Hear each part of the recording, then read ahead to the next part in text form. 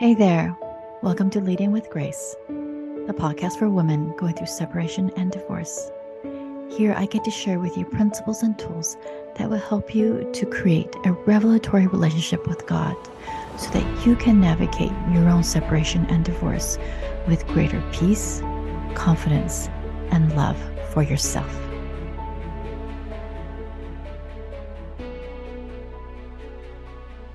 Hey everyone, what's up, you guys? All right, it is a rainy Monday morning as I am recording this. And I wasn't planning on recording a podcast episode, but okay, this is what happened. All right, so I've been trying to get a lot better at doing my Come Follow Me, and I'm just horrible at it. I'm just going to tell you that. Like, I don't know how many times I cracked the Old Testament last year. I probably could count on both hands, and that was about it. So this year I thought, you know what? I really, really want to just dive into the Gospels and just let this be just part of an intentional practice of my day. And so for this week, we are beginning Matthew chapter 4 and Luke chapter 4. And as I was reading these verses, I'm thinking, okay, I've read this like 100 times. Jesus is fasting for 40 days, and then he's led up to the mountain to be with God.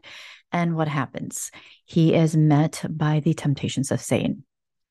And as I'm reading this, I'm just thinking, yeah, I get it. But then I kind of stopped somewhere in the middle. And I was thinking, wait a minute, I have some questions about this. And I was, and I can't believe I'm going to say this, but I'm just going to say it. But I was starting to be kind of like a devil's advocate to this story. All right. And I'm just letting you know there is a purpose to all this. But I was sitting there thinking, okay, so Satan is saying, you're hungry. So just take this piece of rock and turn it into bread and just eat it. It's not a big deal. And the thing is I kind of agreed with them. Like I was like, it's not a sin to be hungry and want food. Like it's not really a sin to take a rock and turning into bread. Like it's not even like, okay, during this time they're following the law of Moses, right? And making sure that they are like checking off the boxes of the 10 commandments. There's nowhere in the 10 commandments that says you cannot turn a rock into a bread because you've been fasting for 40 days. All right. And the next thing that Satan wants Jesus to do is that he wants him to, and let's see, what does he do? Oh, he wants him to fall from a really high pinnacle and then have the angels catch him. All right. So technically, that is really not a sin, right, you guys? There is nowhere in the scriptures or in the Ten Commandments that says you shouldn't tempt the powers of heaven. And honestly, there have been many times when I've been in a hard place where I did not have the answers.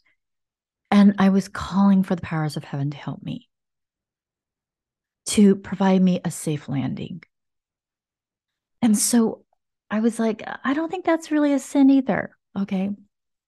And then and then Satan now wants Jesus to worship him, right? And to also, I think, to worship him and that he would give him riches and he would, provide him wealth. And there's nothing sinful about wanting to be wealthy. There's nothing sinful about wanting a few extra coins in your purse or a few $100s in your bank account. Like that's not necessarily a sin. So I'm asking myself these questions, right? And kind of being that devil's advocate as I'm reading these verses. Because there was something about these verses I just did not understand. And really the underlying question that I had in all these other questions that I'm like telling you was, what is it I'm meant to learn? What is the lesson? What is the principle that I need to understand that I'm not understanding on the surface level? And for me, the only way for me to understand anything is to just honestly ask questions, to not judge myself as if I'm righteous or not righteous, or that's a right or wrong question, or any of this black and white stuff, but to honestly ask these questions from a place of, I just don't understand. And I know there's something I want to learn from all of this. And so I actually kept rereading these verses over and over and over again, asking myself, what is it that I don't know that I don't know?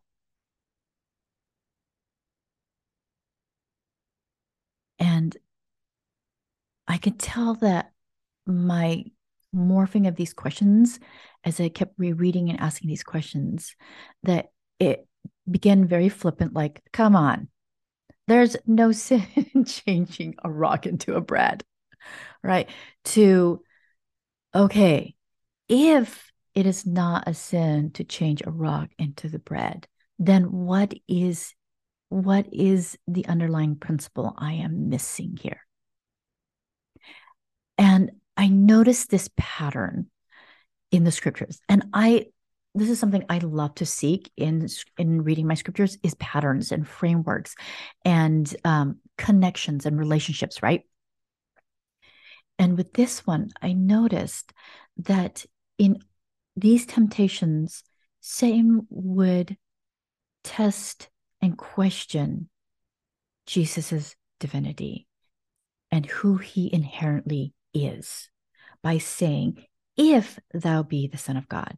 Okay, that's Matthew 4, verse 3. Again in verse 6, if thou be the Son of God. Okay. And then again, verse 9, if thou wilt fall down and worship me. A lot of ifs, right? So interesting. And I thought, oh, that's so interesting that he's prefacing these temptations with doubt, with questions. All right. And when I say that, I am not demeaning doubt. I'm not downplaying doubt at all. But I wonder if this was a time where Jesus really needed to ask himself, is he really the Son of God? And if he knew before going into the wilderness to be closer to God, if he knew before Satan began tempting him, then through the process of this questioning and doubting by Satan, that he was even more firm in who he was. And we see that through his responses. Okay. He's not trying to have an argument about whether bread can be made from stone and whether that's right or wrong. He didn't say that. He just always references himself back to God. Okay. The mouth of God, the Son of God, Lord thy God. When he says, thou shalt worship the Lord thy God, thou shalt not tempt the Lord thy God. And so he's able to see what Satan is doing to him, which is to question his ministry and his divinehood. And it made me think about the importance of us really seeking out and getting firm on who we inherently are. Because we are all tempted beings. That is just part of what we signed up for upon this earth. That when Eve partook of the fruit, she allowed us to experience knowledge and moral agency, not sin, but knowledge and moral agency, so that we can learn for ourselves the good and the evil, the light and the dark, the shadows. And through all of this, can we do the work of finding out who we are in relations to God? Because what I realized as I am reading these verses is that it can be so easy for us to just say, in relations to like our weaknesses or our faults or whatever, oh, that's just who I am. I can't help it. As if we have chosen the identity of our weakness. I'm an impatient mom. I'm a frustrated mom. I am I am someone who questions. I am someone who is doubting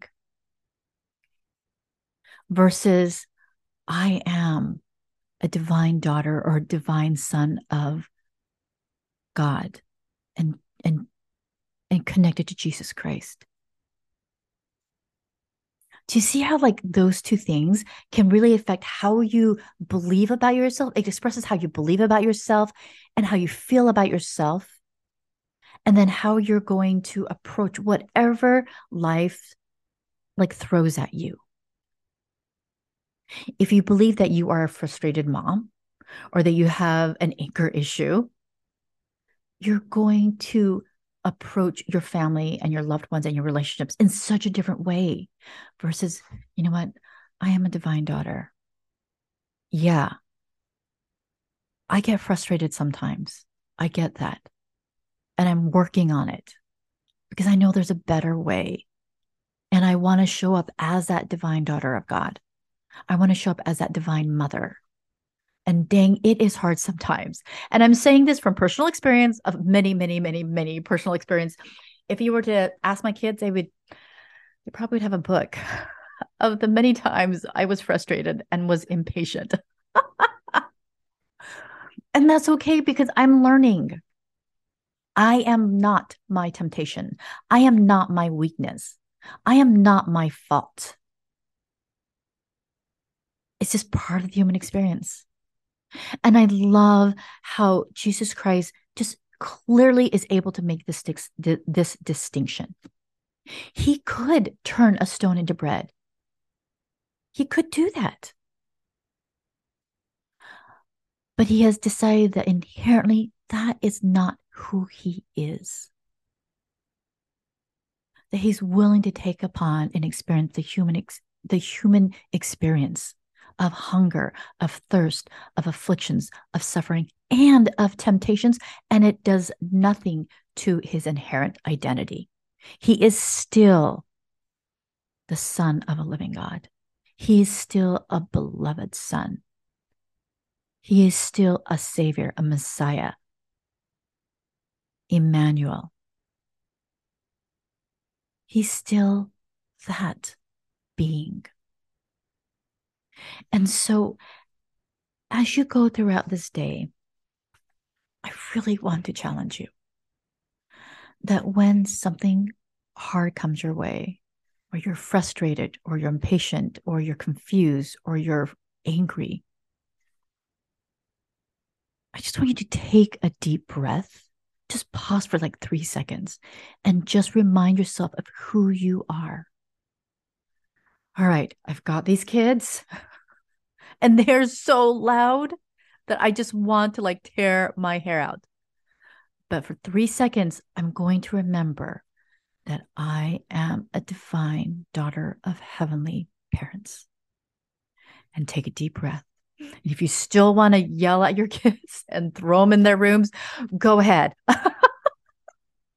It's okay. That does not define who you are. It does not reflect who you are. It doesn't.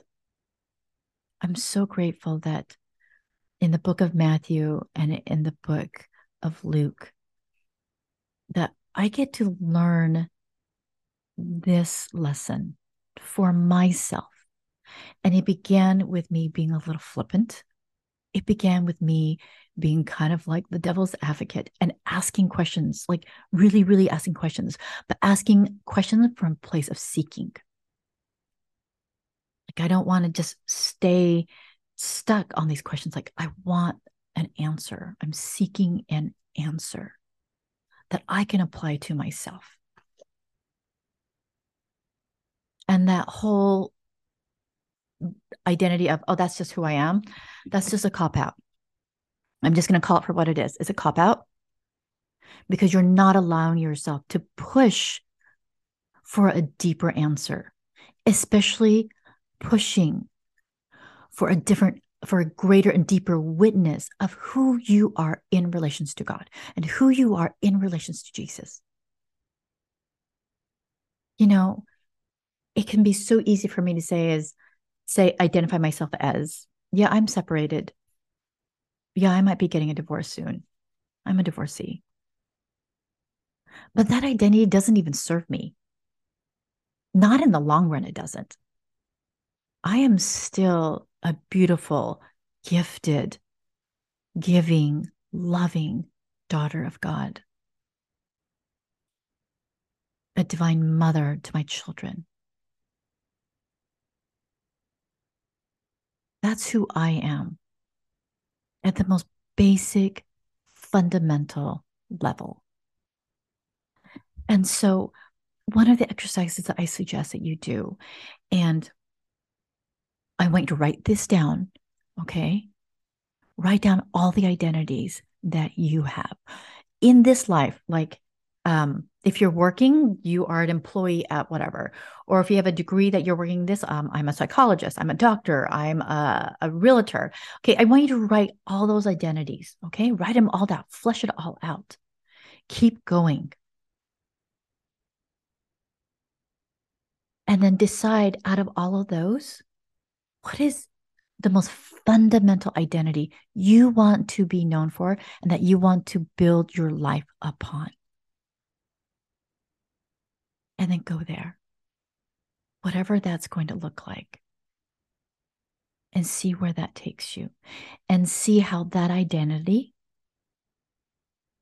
can affect how you feel about yourself, how you feel about your connection and relationship to others, and then how you show up in that way. And is that how you want to live your life? And if that is, go for it. I'm telling you this because there's no right or wrong answer. You are the expert of your own mortal journey. You are the expert of your own spiritual seed of growth. I cannot tell you what the next decision should be or could be or would be in your life. That is something you get to decide. That is something that you get to learn for yourself. Again, we have been gifted the ability to receive knowledge and to have moral agency and choice in how we want to interpret and live the life that we have been given. And so as you're going through this exercise, I would love to know where you're at in your identity. I would love to know if there are struggles with this, whether it's struggle. I don't know if I'm known by God. Everyone tells me that I am a divine daughter and I have a God that loves me, but I'm not sure if I know that. And that's okay if that is where you are in your journey of coming to know for yourself who you are. It's okay. But I don't want you to just stop at the question. I want you to take those questions and I want you to seek them out. Seek out the answer. Is it really true that God loves me? Is it really true that He created me? Is it really true that He knows who I am, even though life is so hard right now, even though life is so frustrating and so disappointing, especially when it comes to relationships and no longer being connected with someone who you thought was meant to be connected for time and eternity. I want you to really take those questions and learn for yourself. Be open to the lessons that you need, that it might actually be just something that is entirely different from what you want.